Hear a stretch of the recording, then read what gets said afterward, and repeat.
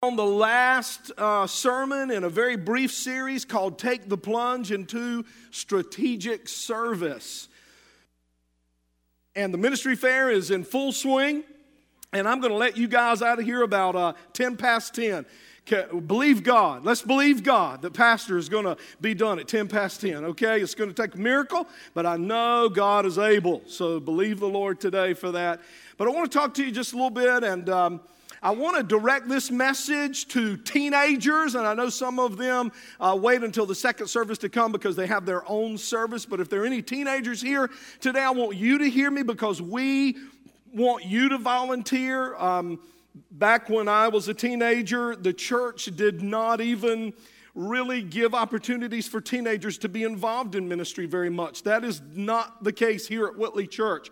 We want our teenagers involved. We want teenagers serving as greeters and serving as guest guides and ushers and helping out in the coffee shop. And there's just a whole ton of opportunities for you.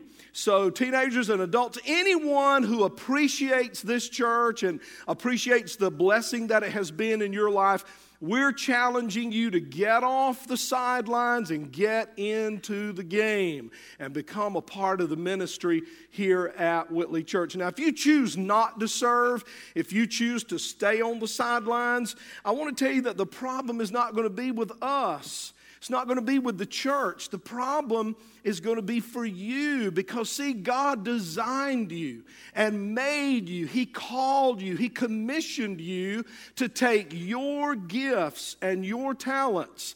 And I've taught this enough, you ought to know that every person has at least one gift, at least one spiritual gift, talent that you're very, very good at. And God wants you to take that talent, listen to me carefully now, and He wants you to bring it into the body of Christ and use it. Synchronize your gift with other believers. Use your gift in tandem with other believers in what is called the body of Christ. And when you do that, it is so important that you do that because when you link up with other believers, listen, when you hook your gift up, and you hook your talent up with other believers and their talents, you can do far more for God connected to other believers than you could ever do alone out there by yourself. And so we want you to get hooked up. Let's look in the book of Ephesians this morning, chapter 4, verses 4 through 6. Paul is talking about this big one thing. And he uses the word one a lot. Let's look at it. There is one body and one spirit, just as you were called into one hope when you were called, one Lord, one faith, one baptism, one God and Father of all, who is over all and through all and in all, y'all. Amen? So what he's talking about right there is you are a part of this big one thing, and this big one thing that you're a part of when you accepted Jesus into your heart as your Savior, you became a part of this big one thing called the body of Christ. You are in the body of Christ. Now, Paul is teaching us here how the church is supposed to function. The Bible is very clear on how the church functions. And I'm going to tell you, just about every time, and I've been a pastor since I was 19 years old, and I'm 28 now. And so I've been a pastor a long time. I've been a pastor since I was 19. I'm 51. I've been a preacher. I felt the call into the ministry since I was 17. So this is all I've ever done. And I want to fess up something here. Every time I have had difficulty in any church I've ever pastored, it was because I stepped away from the biblical pattern on how a church ought to be run, how a church ought to function. God has told us. He has told us how the church is supposed to function. But you know, sometimes we just think we know better than God, and we think we got a better idea than God, so we just kind of step outside that pattern, and we kind of say, you know, I'm going to try this. I know that doesn't flow with the Scripture, but I'm going to just kind of try my own little deal over here. And when you try your own little deal, you get in your own little trouble, sometimes big trouble. And so God is very clear about how the church ought to function. And so we know that God deals with us as individuals. But not only does He deal with us as individuals, He deals with us as a unit, as a body, as one church. See, Whitley Church is a body of Christ. We are a local church. But then up the road, we have Ebenezer United Methodist. If you go that way, you've got Princeton Church of God and Princeton Baptist and Princeton Methodist. All of these churches have various labels, but we all love the same Jesus and serve the same Jesus. Now, we're a body, and Ebenezer United Methodist is a body, and Rosewood Baptist is a body, and Princeton, and all these churches are body, but we're all one big body of Christ. And I think sometimes we get this feeling that we're all alone in the world, and we get this, you remember Elijah when he was under the juniper tree. You'll have to study that when you read your Bible in the Old Testament. He said, I'm the only prophet serving God. And I hear people sometimes, and I hear churches sometimes kind of give off the idea, we're the only ones. We're out here all by ourselves, us four and no more, poor, pitiful us. Let me tell you something. The body of Christ belts this globe. The body of Christ is all over the earth. The body of Christ is healthy and powerful and making a difference all over this world. And I'm delighted this morning to tell you that here at Whitley, out in the country in eastern North Carolina, we are a part of the body of Christ. What a great honor it is to be a part of that body. Well, let's go to Ephesians 4 and 7. And the Bible says there, but to each one of us grace has been given as Christ apportioned it. Now, when we read the word grace, we think of what we do before we eat, say grace. And we think of grace as it relates to our salvation, the fact that the love of God toward us requires nothing. The love of God toward us is unconditional, undeserved, unmerited favor of God. That is the grace of God. But this word grace doesn't mean either one of those things. When you go back in the original Greek language and you study this word grace, here's what it means. It means a divine enablement. A divine enablement. Now, the word divine means from God, and enablement means ability or gift. So, a God-given gift. So, let's read it in terms of that understanding.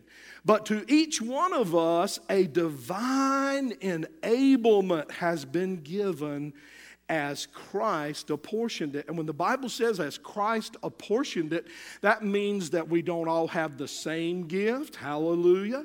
Thank God for that. Wouldn't it be chaos if all of us had the same gift? So we don't all have the same gift. We don't all have the same amount of gifts, do we? I know some people, honestly, when God was giving out talents, it's like an angel bumped his elbow and he just poured a whole bunch on them. Let me just tell you a rule I think ought to be a rule. Now, I know it's not a rule, but I think if you're talented, you ought to have to be ugly. I'm telling you, this is just Farrell Hardison here. And chapter 2, verse 8. But good-looking people who are also very talented just ain't right. So I think if you're ugly, you ought to have a lot of talent. And I see some talented people here this morning. And if you're good looking, I think you ought not to be able to have any time. Well, that's just me anyway. But don't you just look at people sometimes and go, this dude or this dudette has got it all.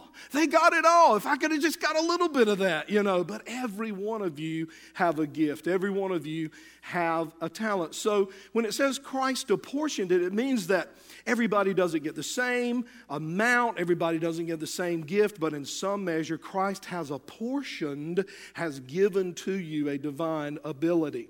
So in the context of this passage in Ephesians, there's this oneness. And in this oneness, there's individuality. And in this oneness called the body of Christ, there is uniqueness in many varying gifts. So what is the big question this morning? Here's the big question. The big question is why?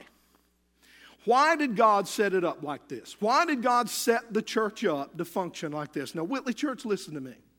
If we get this truth in us, we will be more influential for Christ in this community than we've ever been before. I'm telling you, if you get this truth this morning, we will be more influential for Christ in this community than we've ever been. If we get this truth this morning, we will cause a tremble to go through hell, a tremble of fear. I'm telling you, out of all the truths in the Bible, Satan, our enemy, does not want us to get this today. He does not want us to understand it, because if we understand it and if we practice what I'm going to preach here today, we will make him tremble in his boots. Here's the deal. Here's why we need to follow this pattern. Here's why God set it up. Because when you take your gift and you take your talent and you say, I'm not going to be the Lone Ranger out here. I'm not going to be cut off from the church. I'm going to come into the church. Now, you watch my terminology here. And I'm going to submit. And I'm going to cooperate. And I'm going to use my gift in tandem. And I'm going to synchronize my gift with other believers and their gift. I'm not going to worry about whether I get honored. And we believe in honoring. The Bible says honor those to whom honor is due. And that's what we just did with Joe and Karen up here. And we do that every month with a leader of the month. But what I want you to do is come to a place where I don't care if I never get honored. I don't care if I never get a plaque, I never get an award. I just want to use my gift with a heart of joy, with a heart of submission, with a heart of cooperation. And I want to link up with other believers, because I know if I do that, we will have more influence and more impact, and we'll be able to accomplish far more for God than if we were all alone out there by ourselves. Now, think about the most damaging thing that happens in our community as it relates to the gospel. The most damaging thing is when churches are fussing and fighting. The most damaging thing to our testimony is when you begin to hear rumors about churches fussing and fighting and arguing. And I'm going to tell you something. And you may have come from a church and you may have been through that in a church, but it's just like a marriage. When that happens, there's pride. Amen. When that happens, sin has come in, selfishness has come in. I'm telling you, ladies and gentlemen, here's what Jesus is saying to us today. He's saying, Whitley Church, if you get this, you're going to do more for me than ever in your history. If you get this and you practice this, you're going to do more. And listen, isn't it all about Him?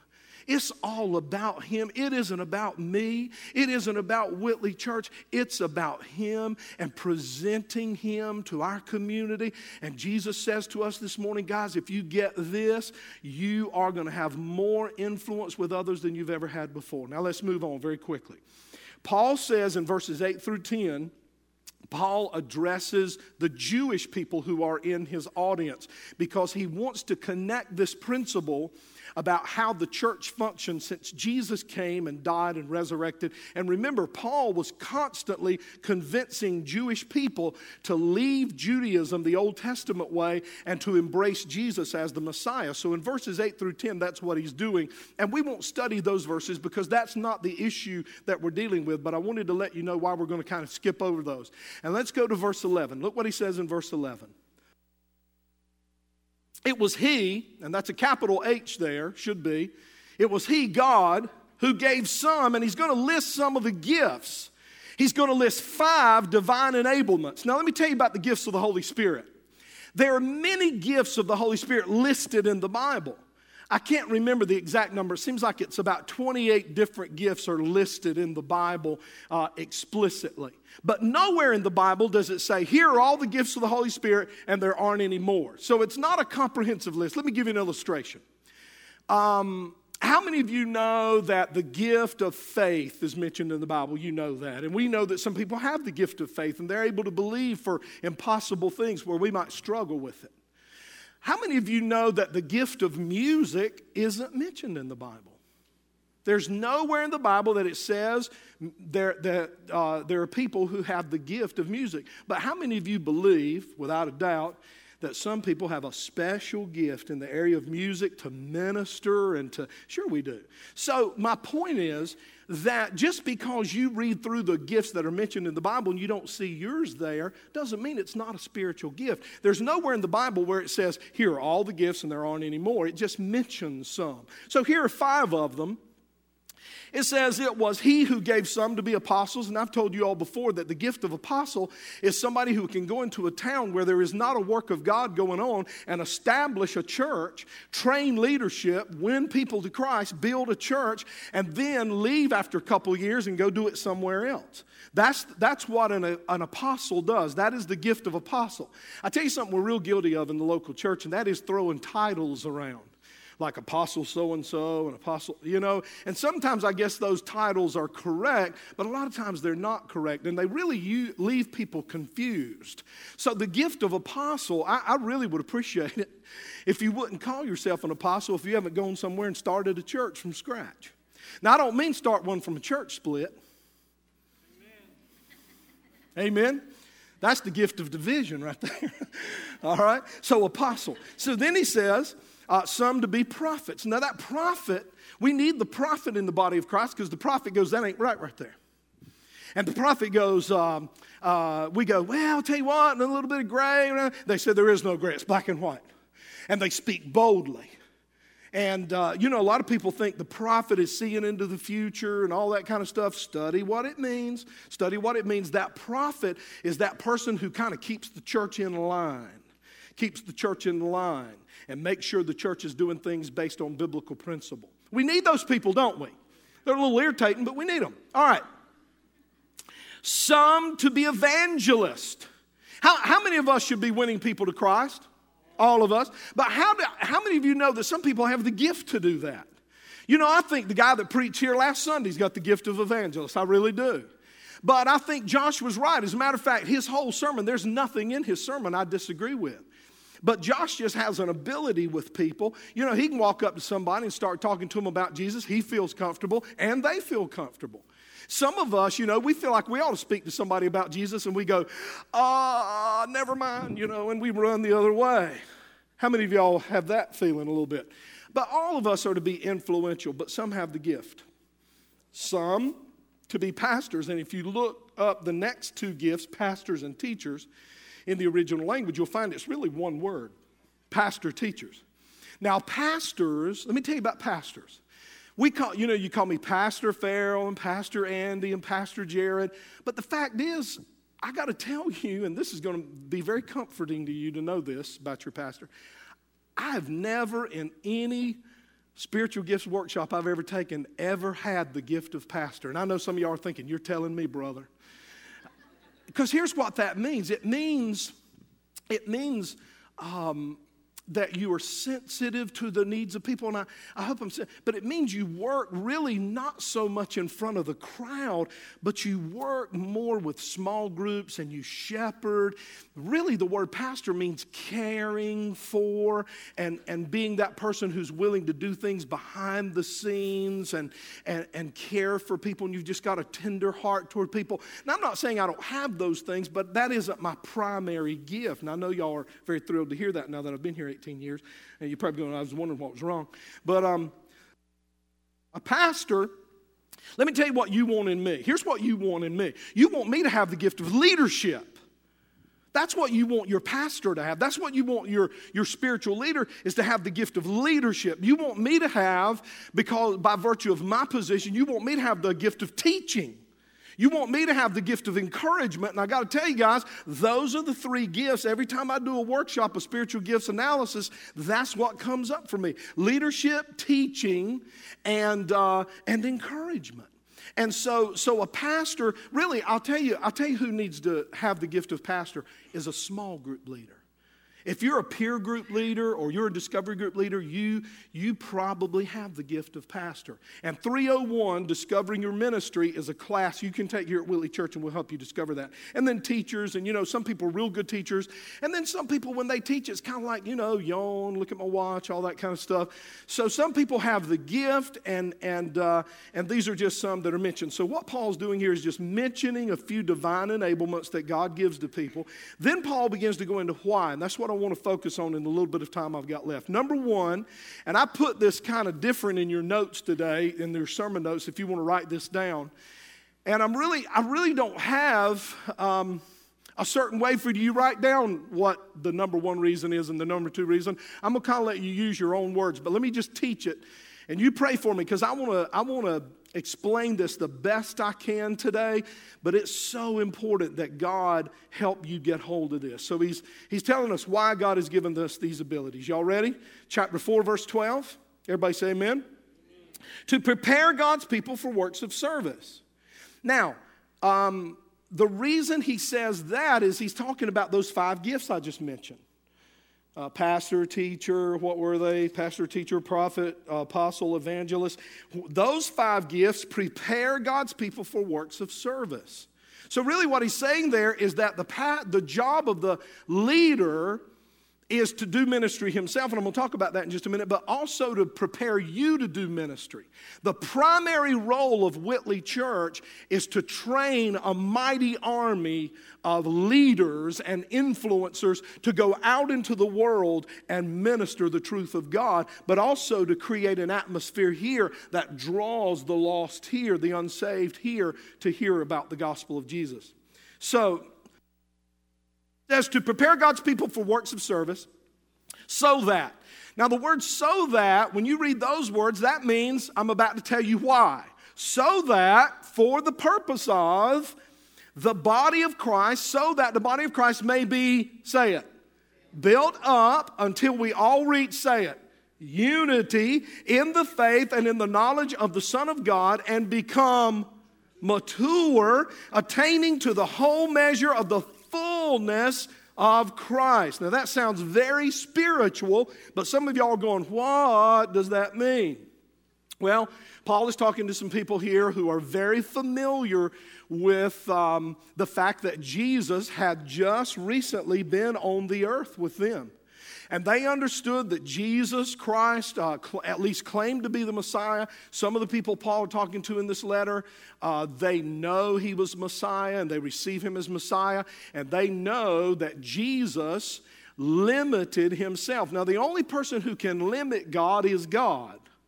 Okay? And so God, Jesus, comes to the earth and takes on a human body, and he limits his omnipresence. When he was here on the earth, he was not omnipresent. He limited himself to that because he wanted to be an example to us. Are y'all with me? So if Jesus was omnipresent, he couldn't be an example to us, could he? Because guess what we can't be? Omnipresent. Very good. So Jesus was our example. So they understood, listen, that Jesus was God in a body. These people Paul is writing to in the book of Ephesians understand that Jesus, when he walked this earth, was God in a body. He was the hands of God.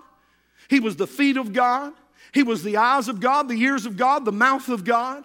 And they understand that he was God in a body. And then one day, Jesus said, I'm leaving. And when he said, I'm leaving, they were heartbroken. But he said, don't be heartbroken. And this is what Jesus said, and you might be amazed when I first say this, but this is what Jesus said. He said, don't be heartbroken. It's actually going to be better. He said, you're going to do greater things. Now, when he said greater things, he didn't mean greater miracles. I mean, I don't know how you could do greater miracles than raising up dead people. You know, matter of fact, he didn't only raise up dead people, he raised himself. He raised from the dead. So I don't know how you could do better than that. So what did he mean? He meant more. He meant we were going to do more of the things he did. He meant we were going to do it in a bigger area. Y'all do know, if you study a map, Jesus was in a tiny little area on the earth when he was here. He just covered a very tiny little area. Here's what Jesus was saying. He was saying, listen, the spirit that's in me, listen. He said, it's going to be in you. He said, and when the Spirit is in you that's in me, he said, you're going to determine and realize that you have giftings. He said, and instead of the body of Christ being right here in this little Holy Land area, he said, the body of Christ is going to be all over the world. Ooh, because the Spirit that's in me is going to be in you. And then he said this. He said, now I want you to understand, because I want you, look at the last part of verse 13, guys. Put verse 13 back up there. Look at the very last part. Attaining to the whole measure of the fullness of Christ. You say, what does that mean? Listen very carefully to me. You've got to get this. Don't miss this. This is huge. What he's saying is, When you determine your gift, your spiritual gift, and you bring it into a local church, and you say, I'm going to use my gift in this local church.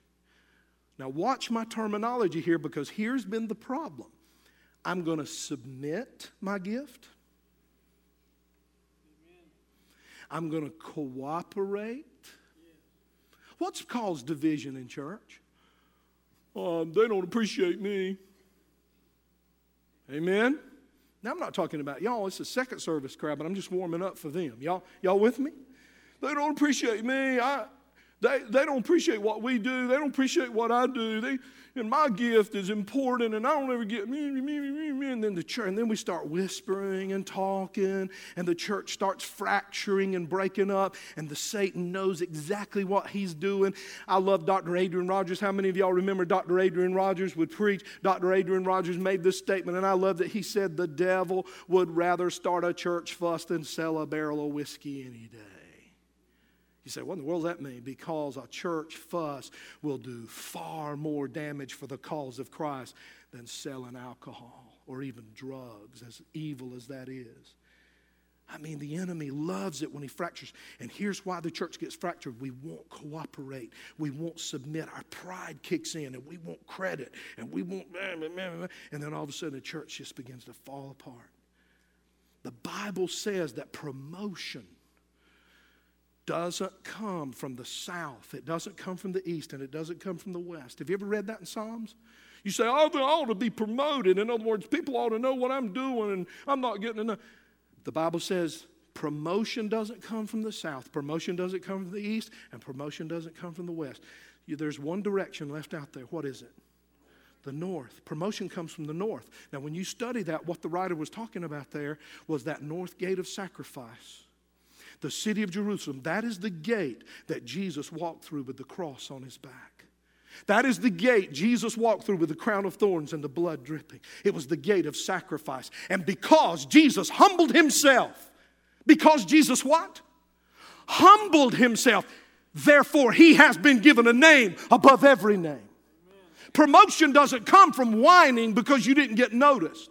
Promotion comes from submission. Promotion comes from cooperation. Promotion comes from, I don't care if nobody knows my name, and I don't care if nobody. I'll take the cross. I'll bear the cross. I'll sacrifice. That's when you that's when God promotes you. Because see, when others promote you and you demand to be promoted and you demand to be noticed, people don't even respect that anyway. You might have got what you wanted, but people really think, he demanded that for himself. So you lose credibility. Just go through the north gate. Just cooperate. Just come under. We talked about this the other Sunday, and I got to quit preaching because my time's closing out. Some of y'all are not believing. I know you're doubting. Listen, have you ever been under somebody who wasn't as competent as you? Yes. That's a test for you. You say, man, I'm under a doofus. There's a guy over me or there's a woman over me on my job or at church they don't know jack about this. How did they get there? Well, they may have been there longer than you. And they may have been the most talented person we had for that position at that time. And now you've come and you have to work under them. That's a test for you. It's a test. Don't talk. Don't criticize. It divides the church. It fractures the church. And that's Satan's whole plan. Because nothing's more effective in hurting the cause of Christ than church division. And the people of God said. So he says the best thing you can do is bring yourself together. And I want you to hear this. And I'll rush through the rest of my sermon. But you got to get this. Listen. Here's what Jesus was teaching us. Attain the fullness of Christ. The fullness. Jesus was saying that the most powerful thing lost people will ever see. Listen. The nearest thing unchurched people will ever come to seeing Jesus in his fullness. He's gone into heaven. Jesus isn't down here in a body. So what is the closest thing? Here's what it is. A church. A local church that has brought their gifts together and submitted to one another, serving in joy and in love. Listen. when lost people come into that environment, when lost people come into an environment of love and cooperation and submission, and they see us working like a bunch of worker ants and loving on each other and patting each other on the back and encouraging one another, the lost people say, this is, the world doesn't offer this. This is what I'm looking for. That is the closest thing to Jesus they will ever see, because we are the body of Christ. We are the body of Christ. And when we function as a church the way He laid it out in the Bible, that is the nearest thing anybody will ever see to the actual presence of Jesus in this world. The local church. Now, I'm going to tell you something a lot of preachers won't tell you. And let me just preface this by saying I agree with everything Josh said last week. I think we ought to be bolder in our witness. I think we ought to be more confrontational. I think sometimes God's going to speak to us to go up to a person. That's all fine and good. But I'm going to tell you something. The best way to reach the lost, you know, when you look at the scriptures that say go and tell people about Jesus, there are a handful of those scriptures. Which, and don't misunderstand me, I don't negate that.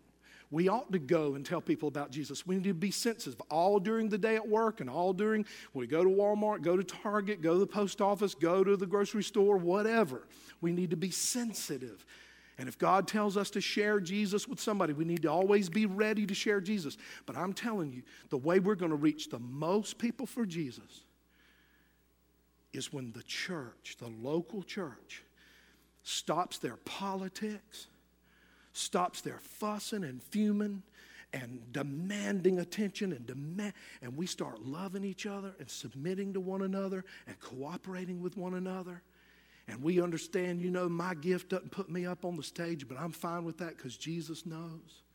And they see us loving and patting each other on the back and encouraging. That's going to cause many, many more people to come to Jesus than you speaking to somebody in a post office. And I'm not negating that. Don't go out here and say, Pastor said we don't have to do that. I'm not saying that. I'm just saying we can reach many more people when the church functions the way Jesus said it. Does that make sense? Does that make sense to you? Number two, let me give you the second reason. The second reason that we need to use our gifts in tandem with one another is because we will grow spiritually. Look what he says in 4:14, Ephesians 4:14. If we will discover our giftings and use them in the body of Christ and serve and not be proud and not demand attention and just serve, he says what that will do, it'll cause you to grow. He says you won't be an infant anymore. Now, I don't know what y'all were taught all your life, but I was taught if you read your Bible and pray and listen to CDs and go to seminars and go to conferences and if you spend hours a day praying and hours reading your Bible, then you're going to grow. Millie teaches the kids in the nursery. How many of you got kids in the nursery? It says, I read my Bible and pray every day. Y'all with me? Come on. Pray every day. I read my Bible and pray every day and grow. Well, we're going to add a verse to that. I'm going to get Millie to teach the kids. I read my Bible and pray every day and use my gifts in synchronization in tandem with other believers and grow. Because Paul says, and I'll tell you, Satan's tricked us here. He's tricked us. He's saying you can be the Lone Ranger and grow. You don't have to connect with the body. They're not spiritual as you are anyway. You're more spiritual than they are, so why would you connect with a bunch of losers? Amen. Satan speaks that. He whispers that to us, and he makes us think we're spiritually superior. You're not. If you think you are, that's a real good sign you ain't. Maturity says I don't have enough. Maturity says I need more. Maturity says I got a lot of growing to do. Immaturity says I'm awesome. Amen. So Paul is saying here that your maturity as a Christian hinges on your willingness to use your gift cooperatively with other Christians. Did you hear what I just said? Your maturity as a Christian. Hey, Don't come up telling me how spiritually mature you are and you won't serve in the parking lot parking cars.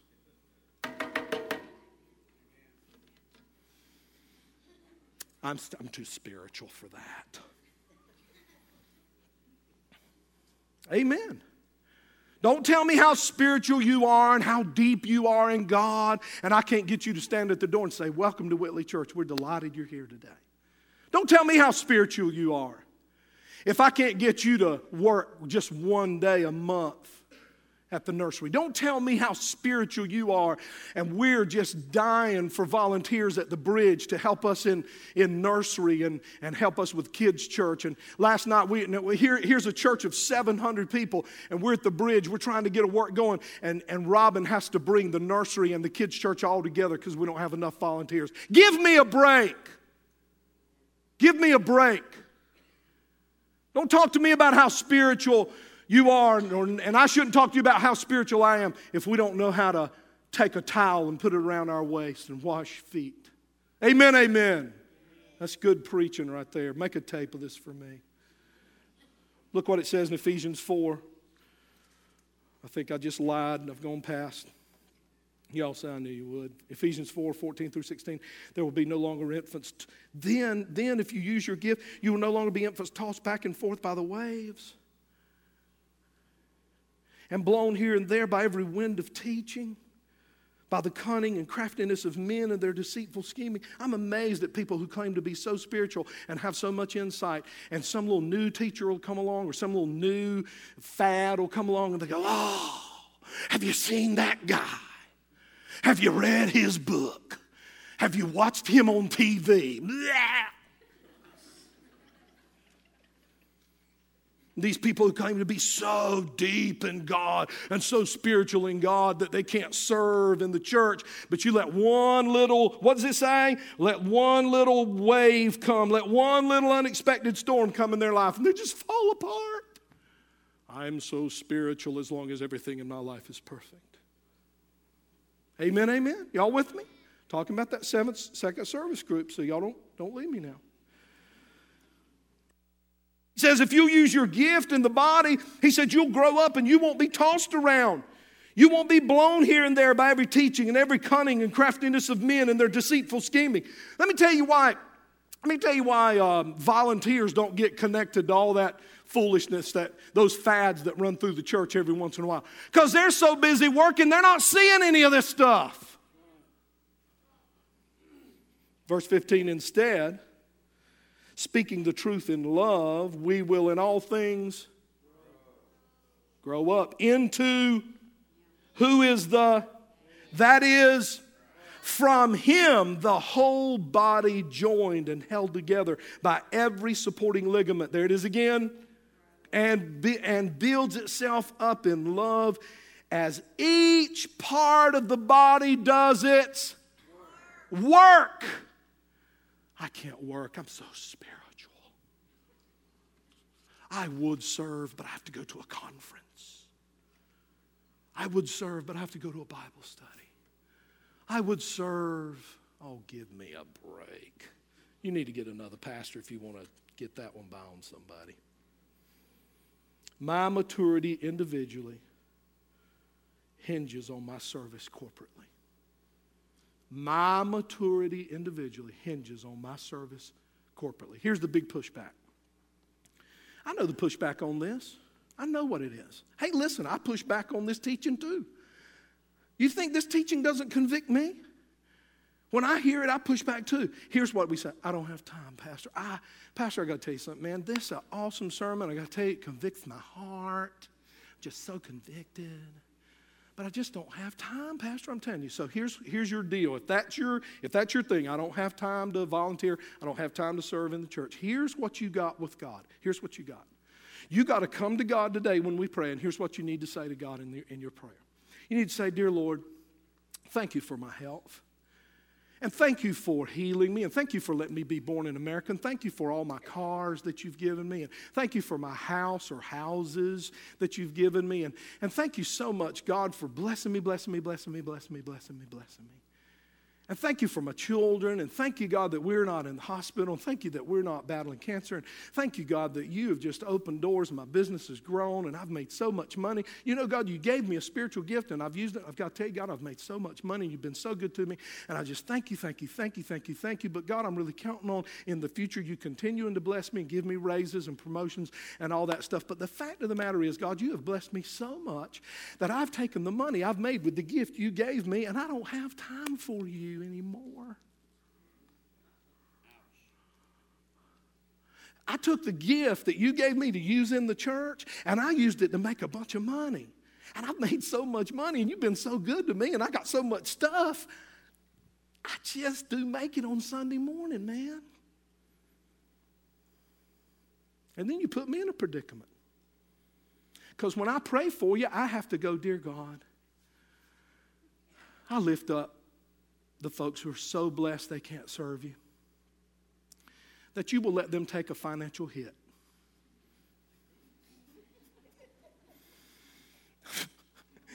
And God, that you will lay them off because you have been so good to them and they are so spoiled rotten they can't serve you. And God, I know that if you will lay them off, they will be in church this Sunday. And if you will lay them off, they will be in the altar crying and saying, I just lost my job. Everybody come pray. Am I not telling the truth? Father, let this truth be in us. Let this truth change us. If we want to win people to Christ, then we've got to serve you submissively, cooperatively, and joyfully. Not seeking notice for ourselves. God, if we want to grow spiritually, it's more than just Bible study and prayer. It's service. You said in the scripture we just read that if we will serve you with joy, if we will serve you cooperatively, if we will serve you in conjunction with other believers and not demand to be noticed, that we will mature and grow, and that we will not be tossed around by the storms of life, and we will not be carried away by every cunning, crafty, scheming teaching that comes along. Let this word be in us today. Let it change us. Change our perspective in Jesus' name. And everybody said, the ministry fair is open.